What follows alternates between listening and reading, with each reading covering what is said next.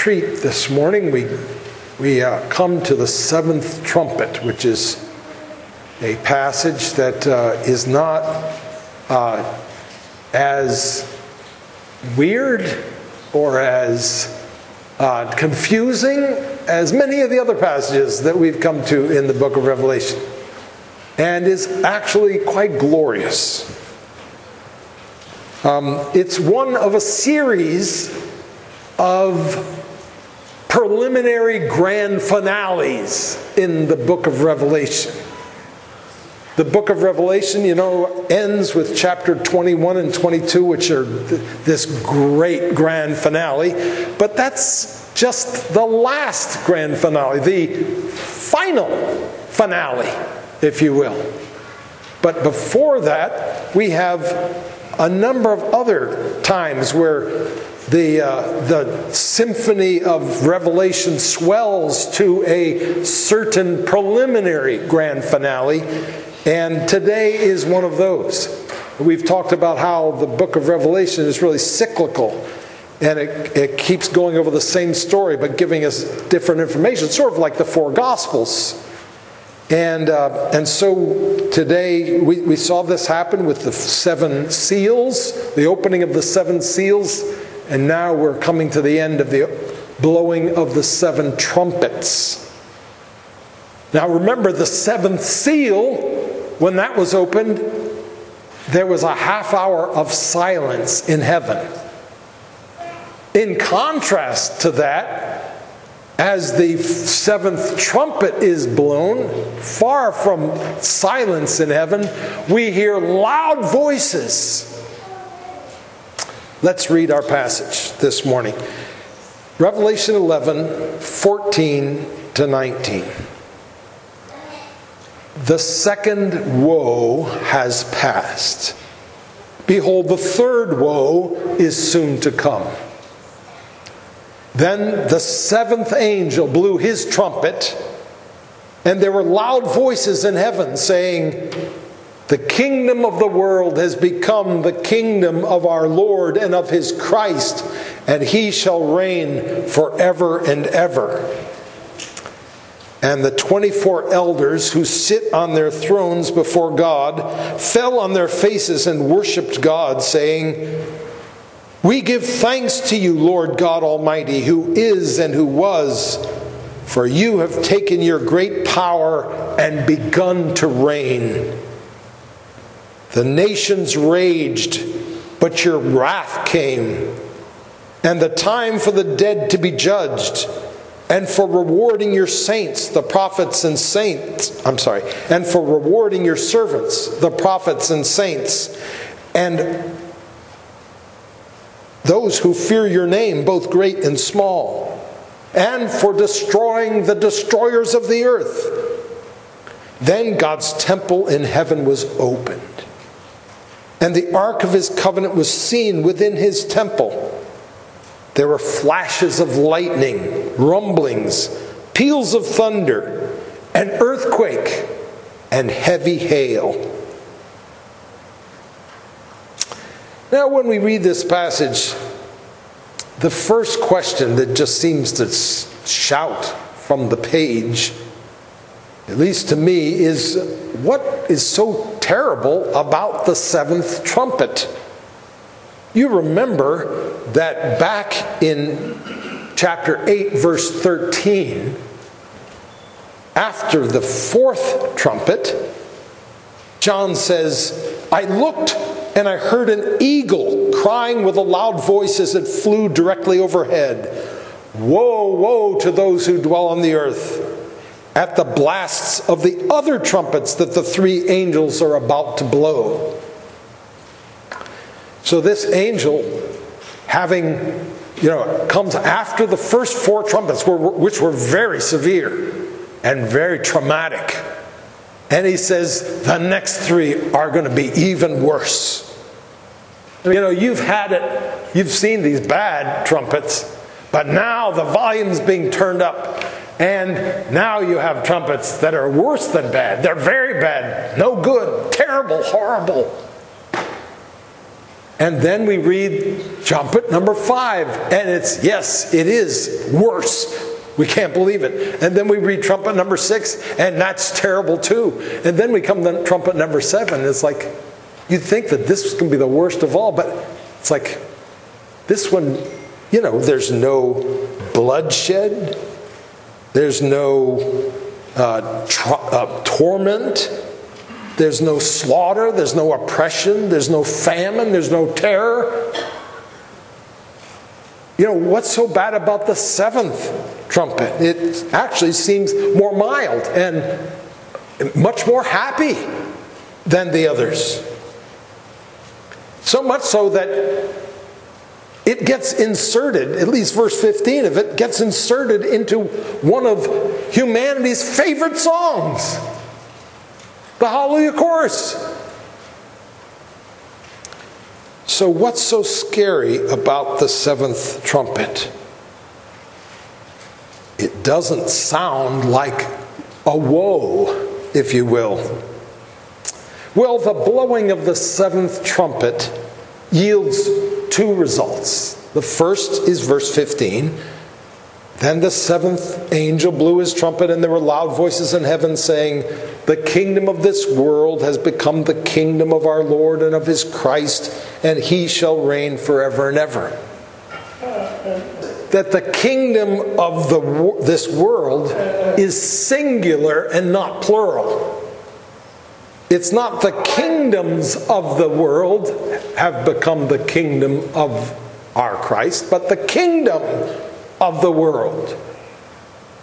The King James actually has it in the plural, even though it's pretty clear. And there are some texts that have it in the plural in the Greek, but all the evidence is on the side of it being singular. So why is it singular? Well, this verse is not talking about the various nations of the earth. It's talking about the kingdom of the world. You see, the kingdom of God is not the only kingdom the Bible talks about. There's another kingdom, a kingdom set against the kingdom of God. Paul refers to this other kingdom in Colossians 1:13. He says, "He has delivered us from the domain of darkness and transferred us to the kingdom of his beloved Son." This other kingdom, this domain of darkness, is ruled over by Satan himself, who Jesus called the ruler of this world in John 12:31. This is the kingdom to which all of us belonged before we came to Christ. It is also the kingdom to which all non-believers belong to this day. You once walked following the course of this world, following the prince of the power of the air, the spirit that is now at work in the sons of disobedience, Paul says in Ephesians 2:2. This is the kingdom which gives non-believers their sense of security, their place of identity. It is where their confidence lies. It is their support system and their source of hope. How could billions of people be wrong? But on that day when the 7th trumpet sounds, the kingdom of the world will be taken over by the kingdom of our Lord and of his Christ, and he shall reign forever and ever. And every time people buy tickets to hear Handel's Messiah and stand up for the singing of the Hallelujah Chorus, many of them in that audience are actually exulting in music which celebrates their own demise, ironically. The second thing that happens in the 7th trumpet is in verse 16 to 18. And this sentence, this has so many clauses that it's a little bit difficult to keep up with. So I'll try to simplify it after I read it. The 24 elders who sit on their thrones before God fell on their faces and worshiped God, saying, We give thanks to you, Lord God Almighty, who is and who was, for you have taken your great power and begun to reign. The nations raged, but your wrath came, and the time for the dead to be judged, and for rewarding your servants, the prophets and saints, and those who fear your name, both great and small, and for destroying the destroyers of the earth. So, remember, we were introduced to them in Revelation 4:4. They give thanks to God that He's taken His mighty power and has begun to reign. And then it goes back to Psalm 2 it makes a very long story very short. You remember Psalm 2. It says, "Why do the nations rage and the peoples plot in vain? The kings of the earth set themselves, and the rulers take counsel together against the Lord and against His anointed," and so forth. Well, Revelation 11:18 picks up on this story and takes it further. The nations raged, but your wrath came. And several other things came as well. A time for the dead to be judged, presumably referring to those non-believers who've already died without Christ.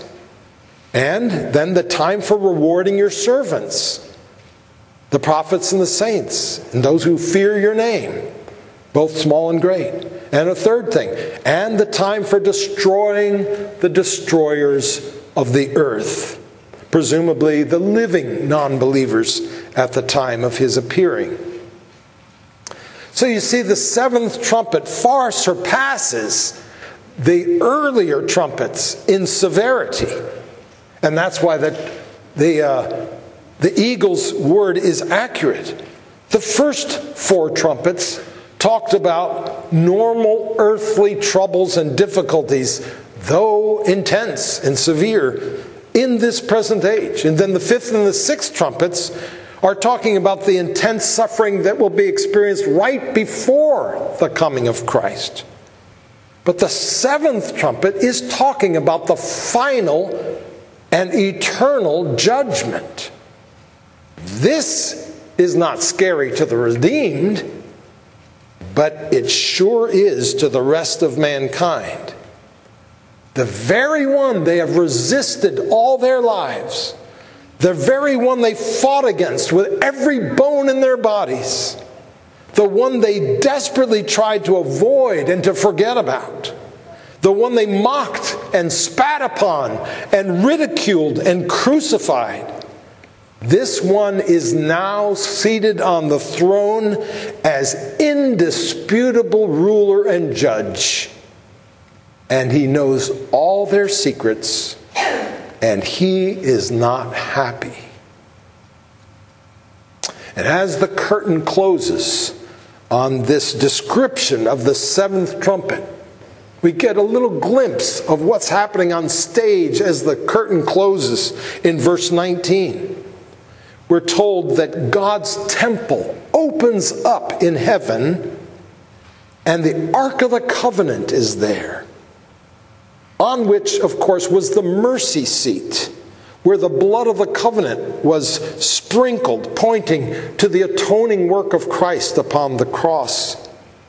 But we also get a glimpse of the coming wrath of God, and the judging of the dead, and the destroying of the destroyers of the earth. For just as the curtain is closing, we read, there were flashes of lightnings, rumblings, peals of thunder, an earthquake, and heavy hail, and then the curtain is closed. Now, even though this is severe and scary truth for non-believers, it's actually wonderful news for those who fear the Lord. When the seventh seal is first opened and there's silence in heaven for a half an hour, and the whole creation stands in awe at the glorious appearing of the Son of God, that doesn't last long, apparently.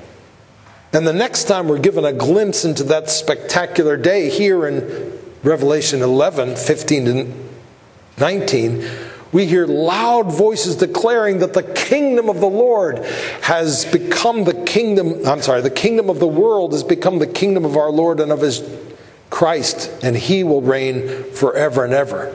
And this is the fulfillment of what the Old Testament promised.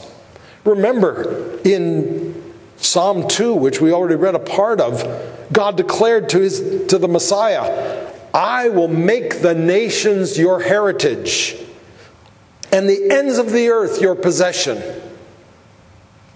It's the same thing Nebuchadnezzar saw in his vision and was explained by Daniel in Daniel 2:44. In the days of those kings, the God of heaven will set up a kingdom that shall never be destroyed, nor shall the kingdom be left to another people. It shall break in pieces all these kingdoms and bring them to an end, and it shall stand forever. It's the same thing Daniel later foresaw in his night visions. In chapter 7, behold, with the clouds of heaven there came one like a son of man, and he came to the Ancient of Days and was presented before him. And to him was given dominion and glory and a kingdom, that all peoples, nations, and languages should serve him. His dominion is an everlasting dominion which shall not pass away, and his kingdom one that shall not be destroyed. And now the heavenly voices proclaim that the kingdom of our Lord and of his Christ has come, because the kingdom of this world has been defeated and judged, and God takes back to himself the authority he had permitted Satan temporarily to exercise over the world. And this is the moment we've all been waiting for. It was promised in the Old Testament.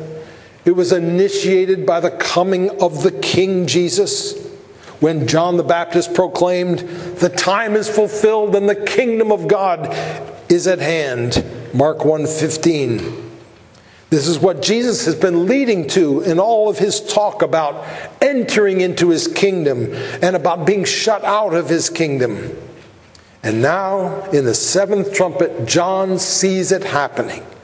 He sees the day when Christ's rule will be unopposed and unquestioned, when the head that once was crowned with thorns is crowned with all authority.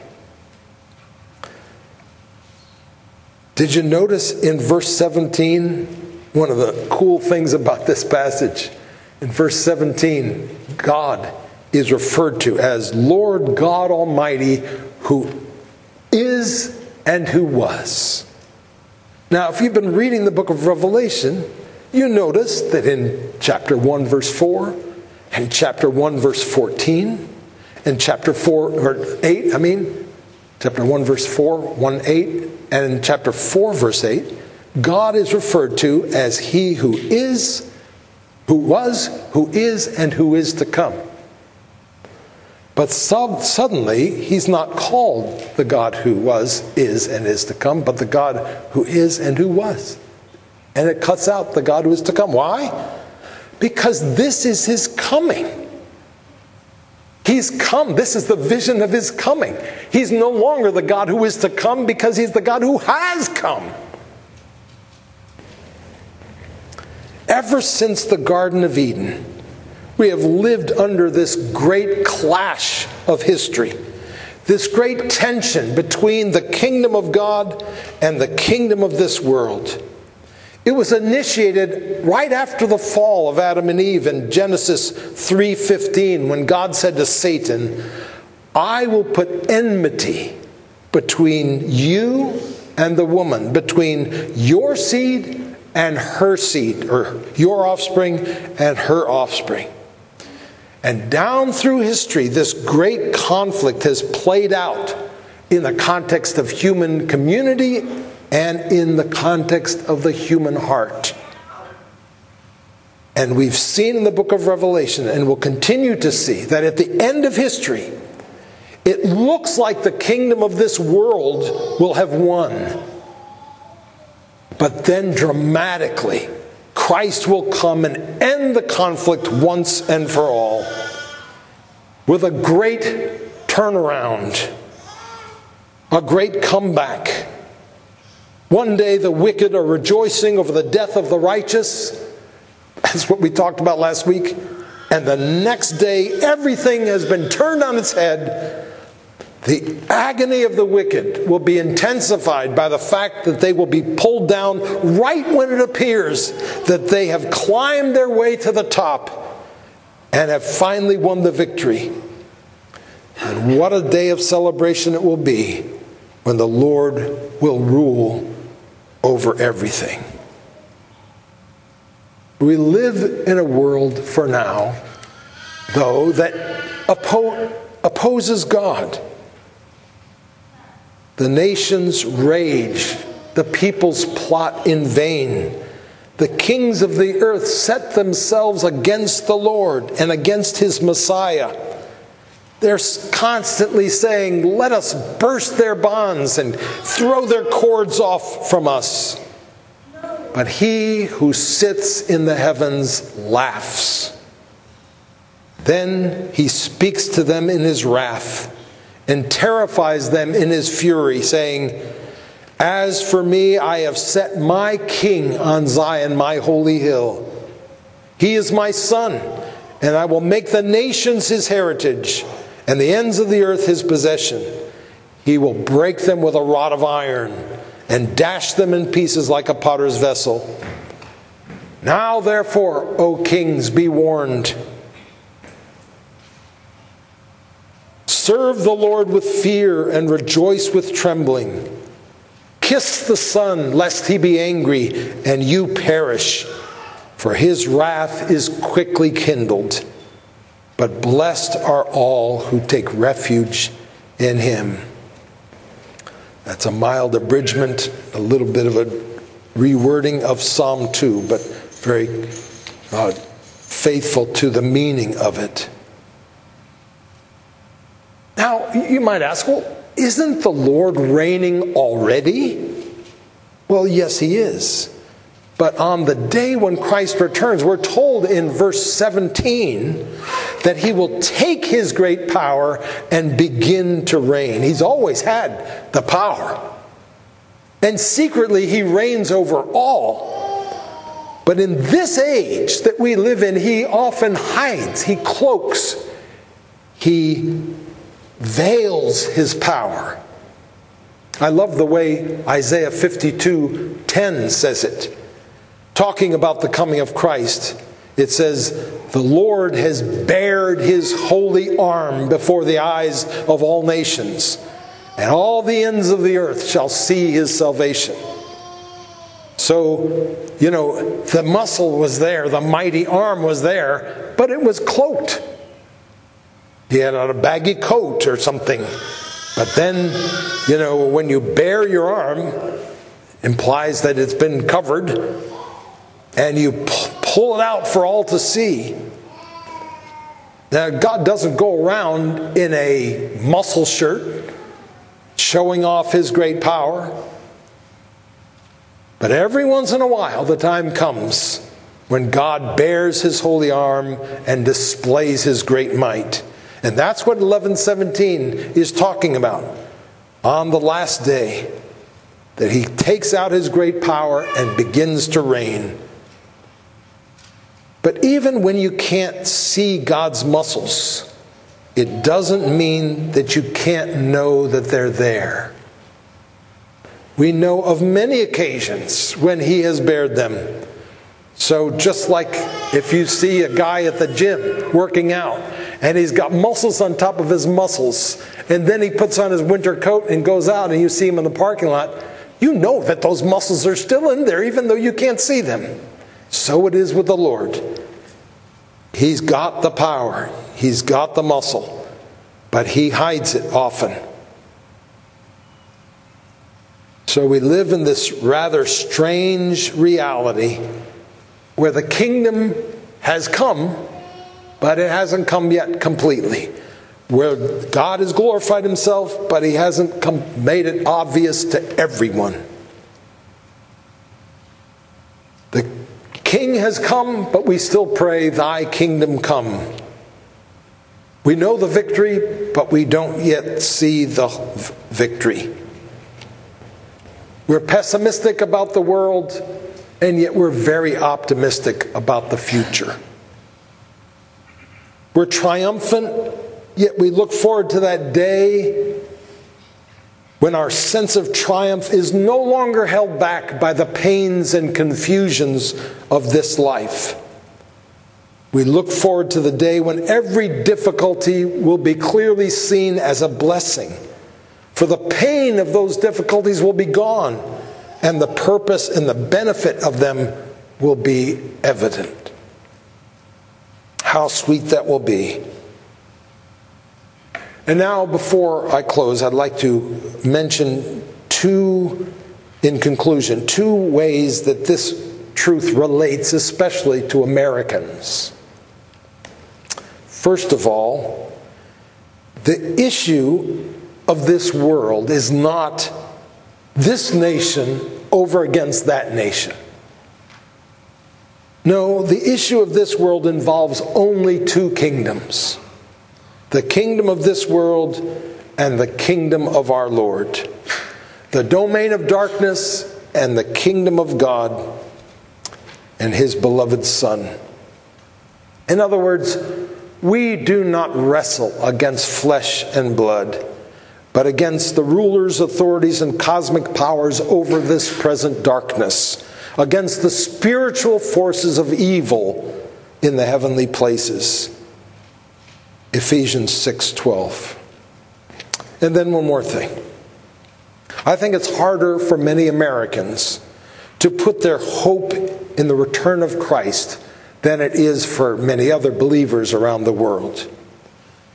Those who live under intense persecution can grasp the power and the glory of this perhaps more easily than we can. Sometimes we have to work hard just to try to convince ourselves that heaven is going to be much better than life on earth. Do a survey of Christian songs written, and you find that songs written by people who are either poor or living under distress, they are much more heaven-oriented than the songs written by people who are comfortable and rich. Now, we think of ourselves as privileged in America, and so we are. But we are also being tested. American Christians, like most of us, have been given a severe test, I would say, by the Lord. We may not be experiencing the test of severe persecution, but God has given us the test of affluence and comfort. And God wants to prove to the world and to the heavenly powers that our faith is genuine, just as He wanted to prove that Job's faith was genuine. Remember that Job was rich. He had possessions, he had good health, he had good family situation. He was pretty well set up. But God suggested that it was because he was so outwardly blessed that he was faithful. And the fact is, there are many who appear to be faithful, but really it's just because they are so outwardly blessed. As Jesus said, it's hard for the rich to enter the kingdom. They have so many distractions, so many other securities. The worries and cares of this life can so easily squeeze the life out of them. The Bible says to love God with our whole heart, soul, mind, and strength. But for the rich, there are so many other things to love. We have such nice houses, such good tools, such beautiful parks, such delicious food, such fun games to play, such solid insurance policies. And God has given us all things to enjoy. But there's also a blessing which God has withheld from most of us. Blessed are you when people hate you and exclude you and revile you and spurn your name as evil on account of the Son of Man. Rejoice in that day and leap for joy, for behold, your reward is great. Luke 6:22 and 23. It seems to me that right now this is our greatest challenge as a people. We have so much comfort, so much peace, so much earthly security, and we need to recognize it as a challenge, as a temptation, as a vulnerability. For if our faithfulness to God really is based on the continuation of His earthly comforts, we're just as lost as this world is.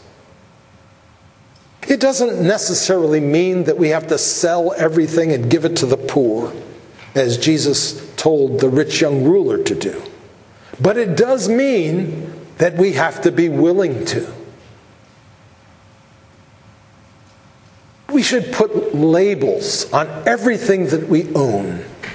You know, my wife has always been a good labeler, and pretty much if there's an article of clothing that belongs to our family, she's sewn in a label that says Lash, or a dish that we loan out, or our piece of sports equipment.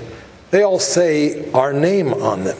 We need to put labels on everything we own.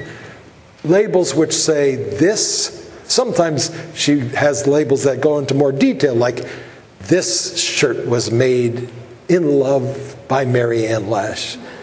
Especially for, and he's sometimes fancier, but we need labels on everything we own, everything we might be tempted to look to, which say this is a gift from Jesus Christ, and it still belongs to Him. And if we would do that and think of everything in our lives in that way, then we can avoid the dangers which come from the kinds of comforts that God has bestowed upon us so graciously, but which make us vulnerable. Let us pray. We thank you for your love for us. We thank you that you have begun a good work in us and that you will not leave it unfinished. We thank you, O Lord, that one day, and we don't know when it will be, but we thank you that one day everything in the world will be brought together in Jesus Christ under His authority. And every knee will bow and every tongue will confess that He is Lord. We thank you that you have allowed us to be a part of this great work that He is doing.